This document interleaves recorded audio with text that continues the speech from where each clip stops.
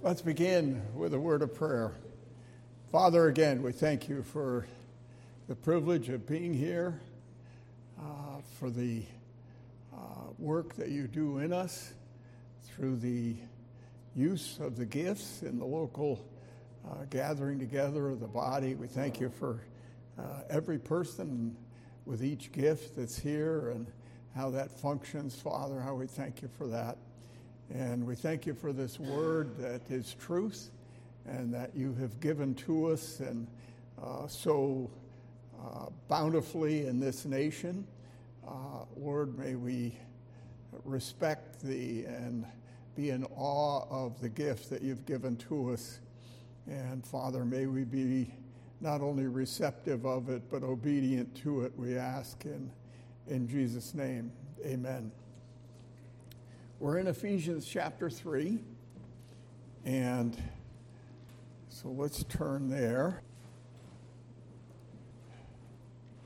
And we've been looking at Paul's prayer, and we've been looking at that in our study of the glory of God, our desire to know the glory of God, and not only know it, but bring glory to him in the process. And so let me read what we've covered so far. For this reason, Paul says, I bow my knees before the Father. This is his prayer, from whom every family in heaven and on earth derives its name, that he would grant you, according to the riches of his glory, to be strengthened with power through his Spirit in the inner man. What for? So that Christ may dwell in your hearts through faith, and that you, being rooted and grounded in love, that's our subject, may be able to comprehend with all the saints what is the breadth and length and height and depth, and to know the love of Christ, which surpasses knowledge, that you may be filled up to all the fullness of God. Let me remind you that you may be able to comprehend with all the saints. I believe the idea here is it's going to take the entire body of Christ throughout all eternity to grapple with and talk about and learn about the love of God. And it's an infinite subject that will never be exhausted. So that tells me I can't cover it this morning. It tells me that this is a subject that is so broad. And we looked at, like I said, at the breadth and the length and some of the aspects of that. But this morning I want to deal with the height and the depth. Now, there's so many ways we could go with this, but there's going to be an introduction here. And I think this is so important, and it's so important to me personally that I don't want to miss it. I need the review, and I know it's important to you, and that's this. When God declares, as he does so often in his word, that he loves us, how are we to understand that love? That's a really important thing. I just jotted this down, just nothing profound, but I believe a really important thought. We naturally think of love as being treated the way we want to be treated. Got that? Naturally, we think of love as being treated the way we would like to be treated. Okay? God knows that his love is treating us the way we need to be treated. That's huge.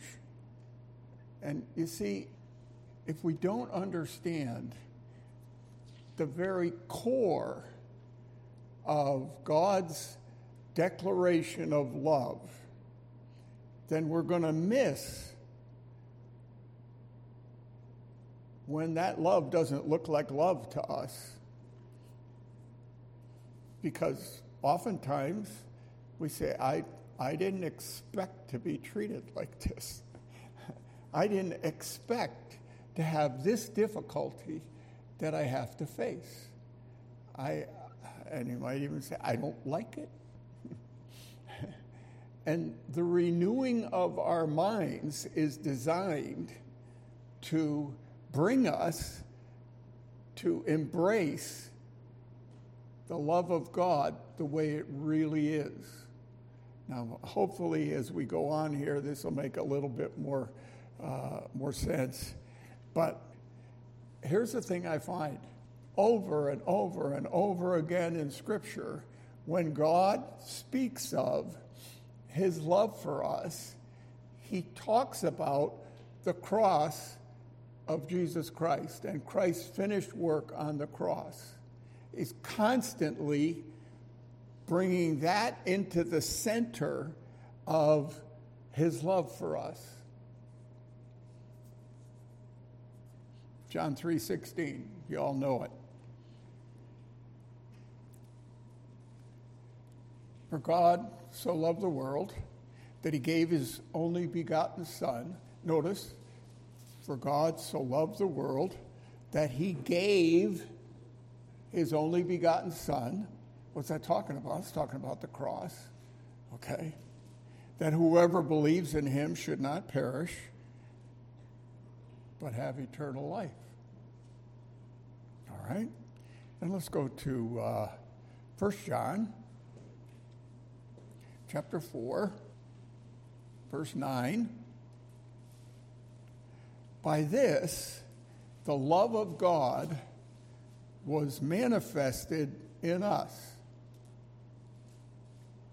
that God has sent his Son, his only begotten Son, into the world so that we might live through him. When Jesus Christ spoke about why he came, he said, but for this purpose I came into the world. What for? To go to the cross, to die for our sins and to be resurrected. And God says, that's my love for you. Now, I'm not saying that's all there is to it, but that's so huge. And God constantly draws our attention to this. Now, okay, then Romans chapter 5. And verse 8. Very wonderfully, clearly stated. But God demonstrates his own love toward us by giving us everything we want. Doesn't say that, does it? By removing from our pathway everything that's hard and difficult.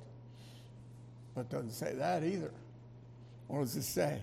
But God demonstrates his own love toward us in that while we were yet sinners, Christ died for us. Okay.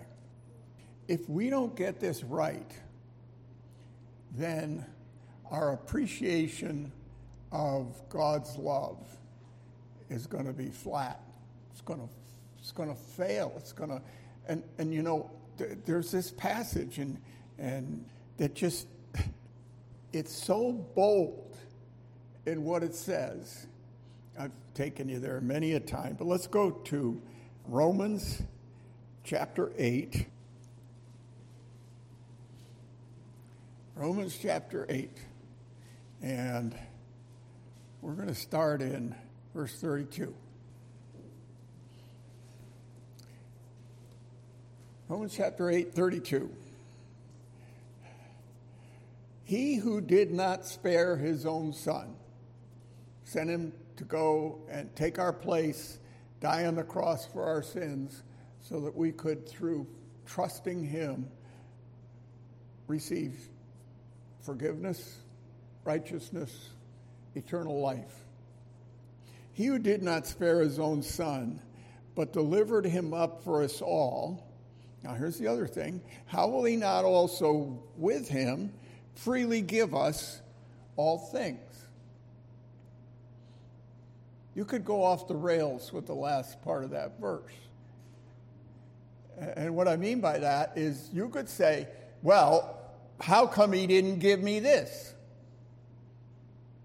And most of us have something we could say, I didn't get it. And most of us have a whole bunch of things we could say. I didn't get that, and I didn't get that, and what about this? And maybe we'll never have those things. Okay?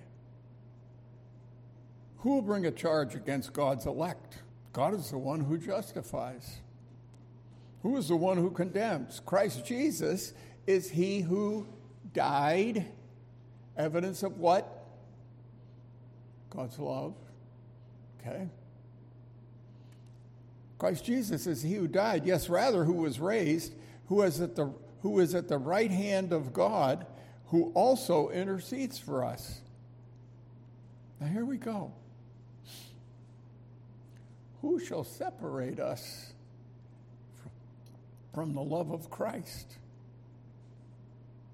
Now get this list. Because every one of these things I don't want. There's a whole list here. And it's in a passage teaching about God's love. Let's do the list. Who shall separate us from the love of Christ? Shall tribulation? That's hard things in life. Or distress? You ever find yourself distressed? Or famine? Suppose you didn't have any food today or yesterday or the day before or the day before that. Would it mean that God doesn't love you? And might you not go in that direction of, if he loved me, I know he knows everything. And a lot of people would read this and say, well, he's not going to let me miss a meal. Hey, listen, there's a lot of people who, as believers, have missed a meal and then a whole lot more. Okay? Shall tribulation or distress or persecution, wow. So now I've been arrested for preaching God's word. And the people who are my guards aren't treating me well. And I'm being persecuted.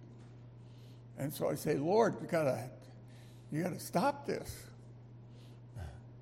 And he doesn't. And then I find out they're gonna put me to death. And so I say, Lord, I don't feel ready to die. And yet, in this illustration, I'm hauled off as many, many myriads of our brothers and sisters in Christ have it's happened to them. We're foreign to that because of where we live. Okay, we may not be for long, but we are right now. But you can be sure there are people who would like to see you as a believer and your warped view of life put to death. because you're a problem. You're interfering with the way leadership wants this to go. Okay. All right. So it goes on, it says, or famine. Already mentioned that. Or nakedness. How can God let a Christian whom he loves be naked? But you better believe it's happened. And it's going to happen again. Or peril, just danger. Or sword. What's it like when your nation goes to war and you're a believer, and here you are in the middle of this, and the war comes right into your town and into your house, and can't you see how you might say, does God still love me? Why would he let this man do this? Now notice, just as it is written, for thy sake, we, those are believers in the Old Testament that this is quoting, for thy sake, we're being put to death all day long.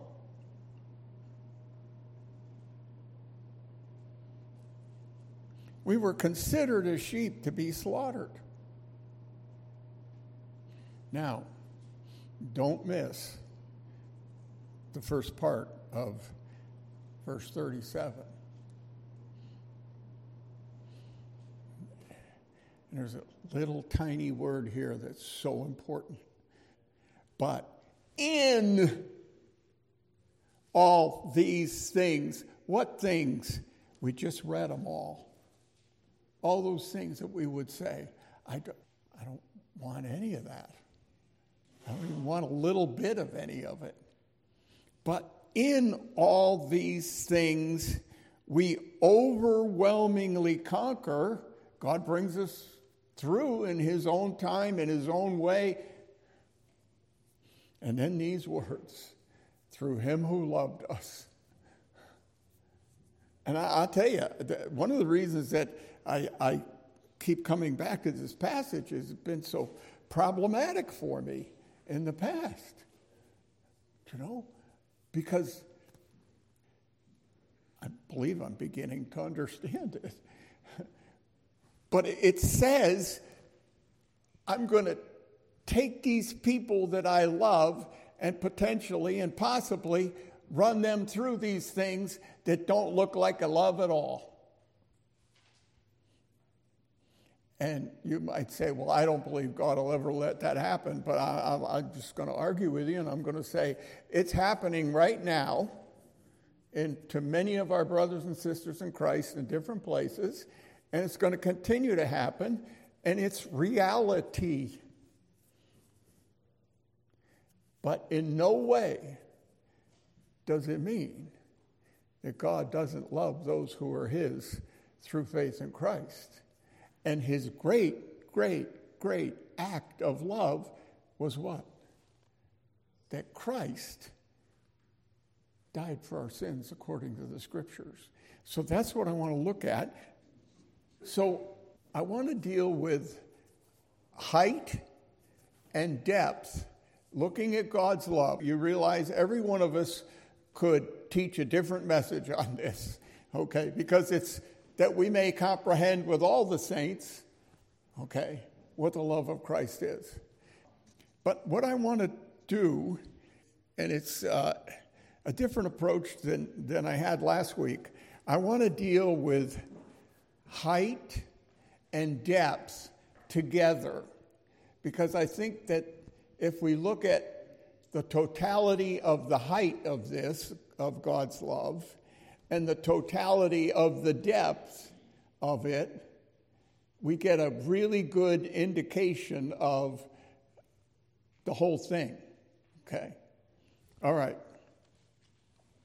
So, where does this love begin? Well, let's go to Philippians, and we're there so often. Philippians chapter 2. And we're going to start in verse 5.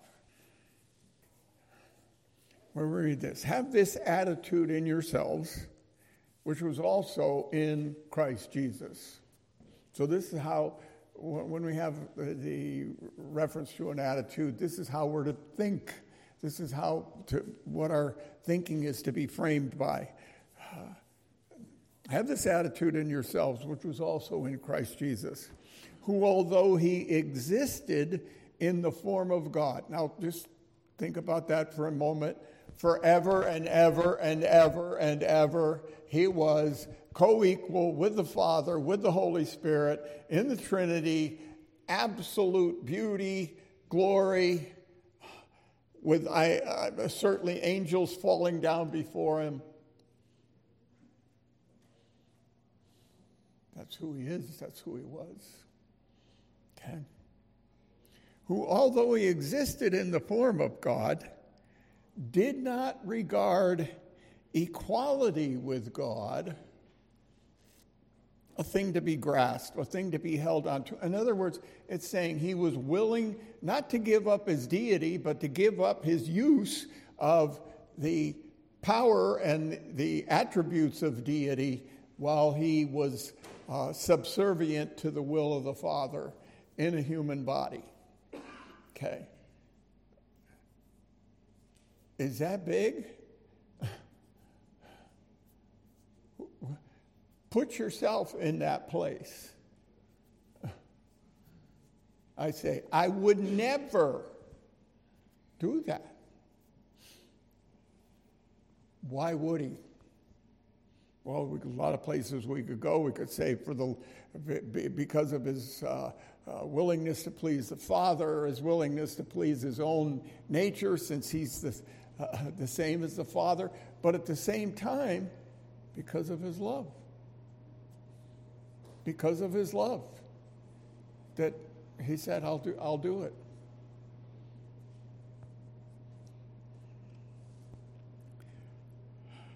Did not regard equality with God a thing to be grasped or held on to, but emptied himself.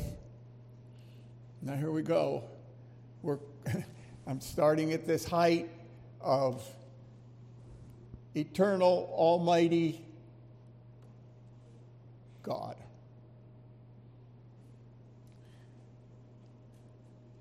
And then he says, I'm willing to turn away from that in a sense,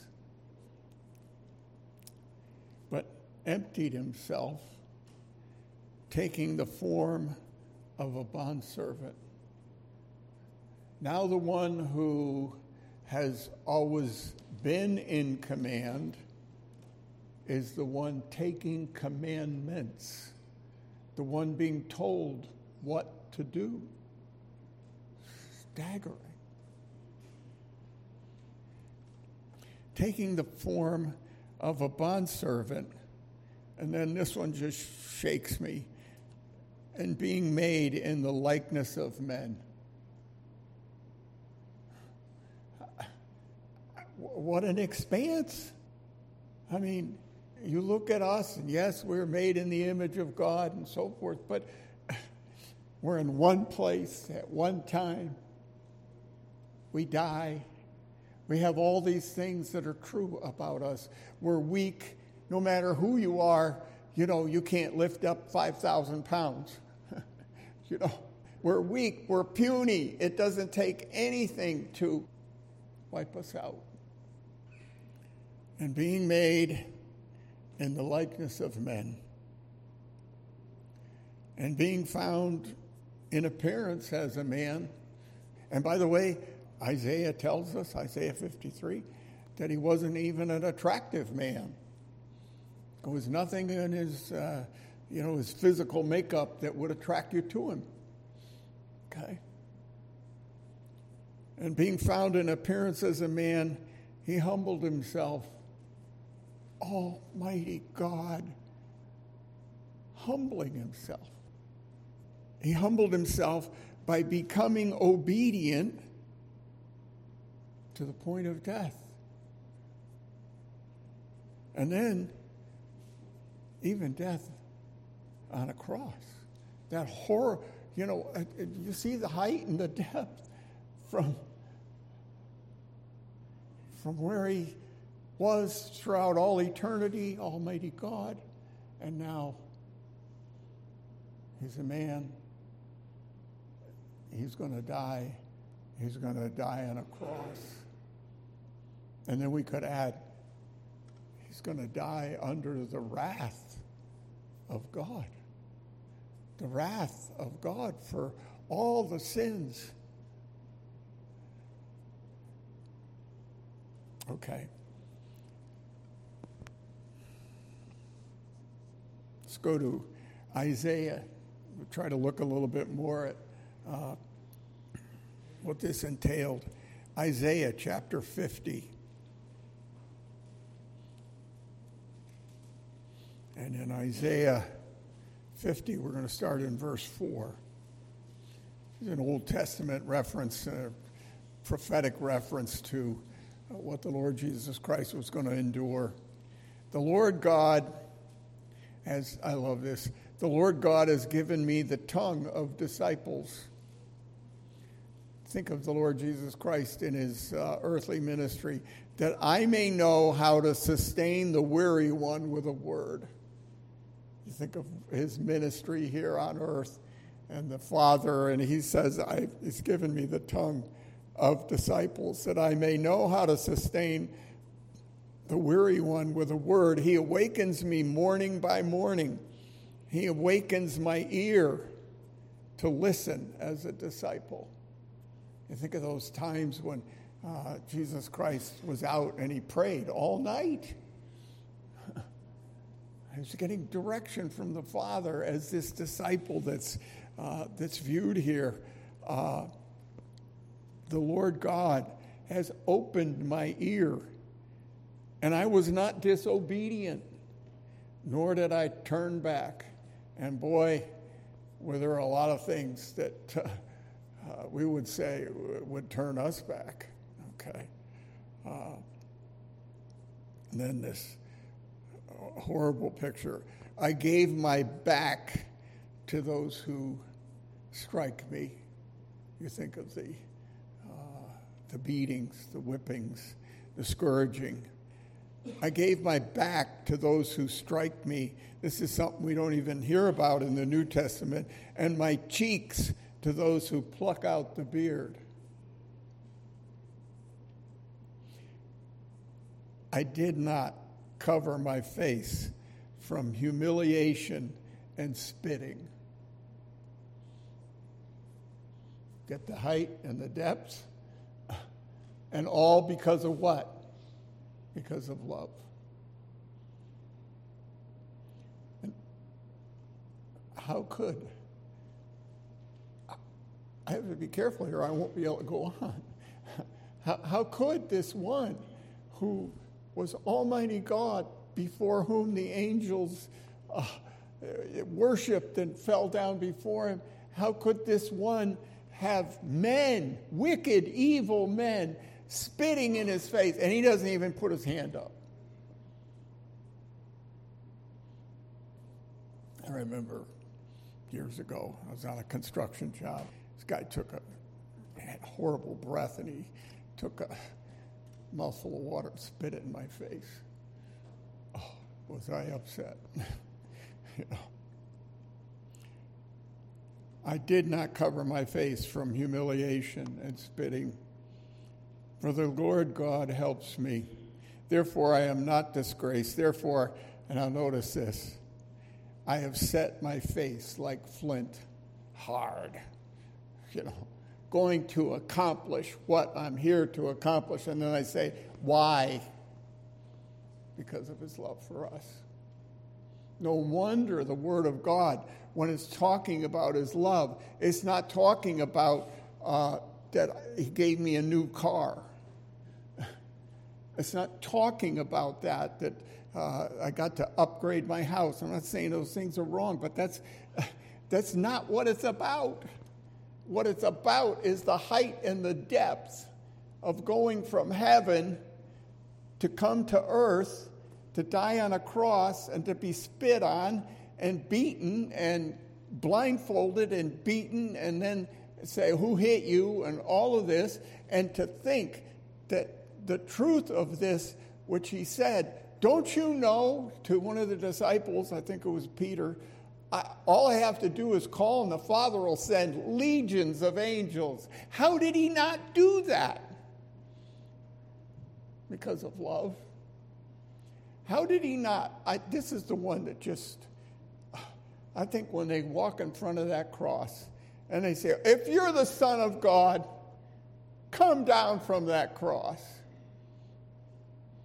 I look at myself, I'd have been down there in a nanosecond. You are not going to talk to me like that. But he didn't. Why? Because of love. Okay.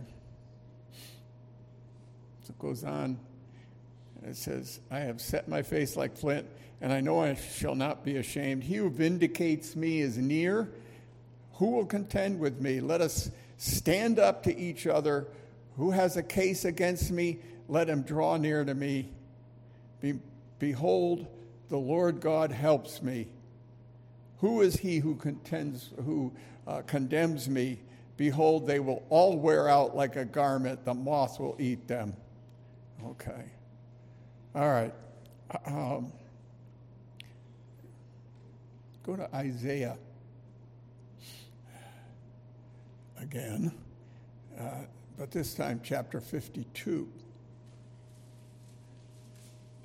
In Isaiah 52, we're going to look at verse 14. Just as many were astonished at you, my people. Now here's talking about Christ, the next beginning here.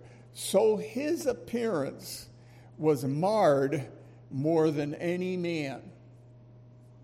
You ever grapple with that? The only explanation I can, people have been burned to death, people have been blown up, all kinds of things. How could he have been marred more than any man? And I think that the answer to this, I'm not sure, but I believe the answer to this is when God turned the lights out and dealt with him in wrath. And what went on there, you couldn't look on. I've read somebody make a comment, you couldn't look on that and stay alive. If you watch the wrath of God being poured out on the Son, and I believe that's what it's talking about when it's talking about he was marred more than any man, and his form more than the sons of men. Okay. All right. And then 1 Peter chapter 2. 1 Peter chapter 2, and we're going to go to verse 21. So Peter says this, for we believers have been called for this purpose, since Christ also suffered for you, leaving you an example for you to follow in his steps. 1 Peter 2:21, who committed no sin, now verse 22, nor was any deceit found in his mouth. Now here's the word. Look at verse 23. And while being reviled, he did not revile in return. I think about how many times, maybe you've been involved in it, you've watched somebody else be involved in it, where two people are having a fight, a disagreement, and they're in each other's faces, inches apart, and they're shouting, obscene or whatever things to each other. What's the normal reaction to that? I up the ante. Let me tell you about, and it goes back and forth, and it, lots of times leads to some kind of physical thing. But notice, and while being reviled, he did not revile in return. Why? Because of love. because of obedience to the Father. While suffering, he uttered no threats. Just think of the suffering he was going through, and people are calling up to him on the cross and saying all these gross things, and he never said, "You're going to really regret this." Never.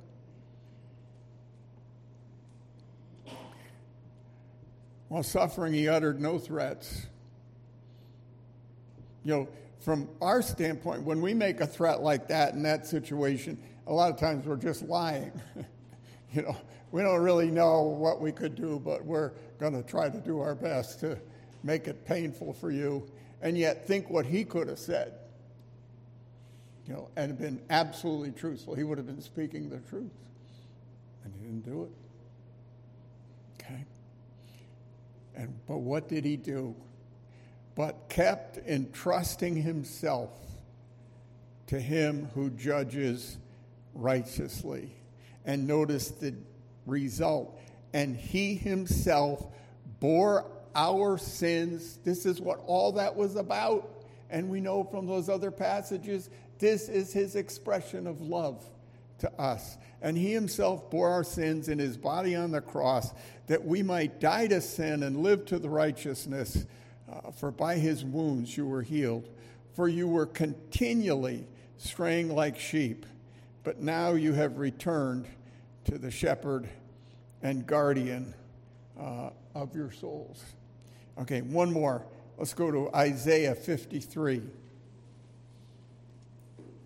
Another very familiar passage. Isaiah 53 and verse 5.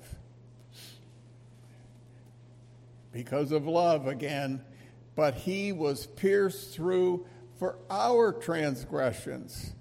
He was crushed for our iniquities.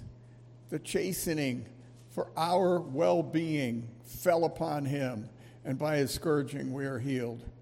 All of us, like sheep, have gone astray. Each of us has turned to his own way, but the Lord has caused the iniquity of us all to fall on him. He was oppressed and he was afflicted, yet he did not open his mouth. Like a lamb that is led to slaughter, and like a sheep that is silent before its shearers, so he did not open his mouth. Wow. Father, how we thank you for just this brief look at the height and the breadth of your love, the love of the Lord Jesus Christ for us, and the significance of that, Father, the immensity, the infinity of that love. Oh, Lord, we thank you. Open our eyes to the beauty of what that is, we ask. In Jesus' name, amen.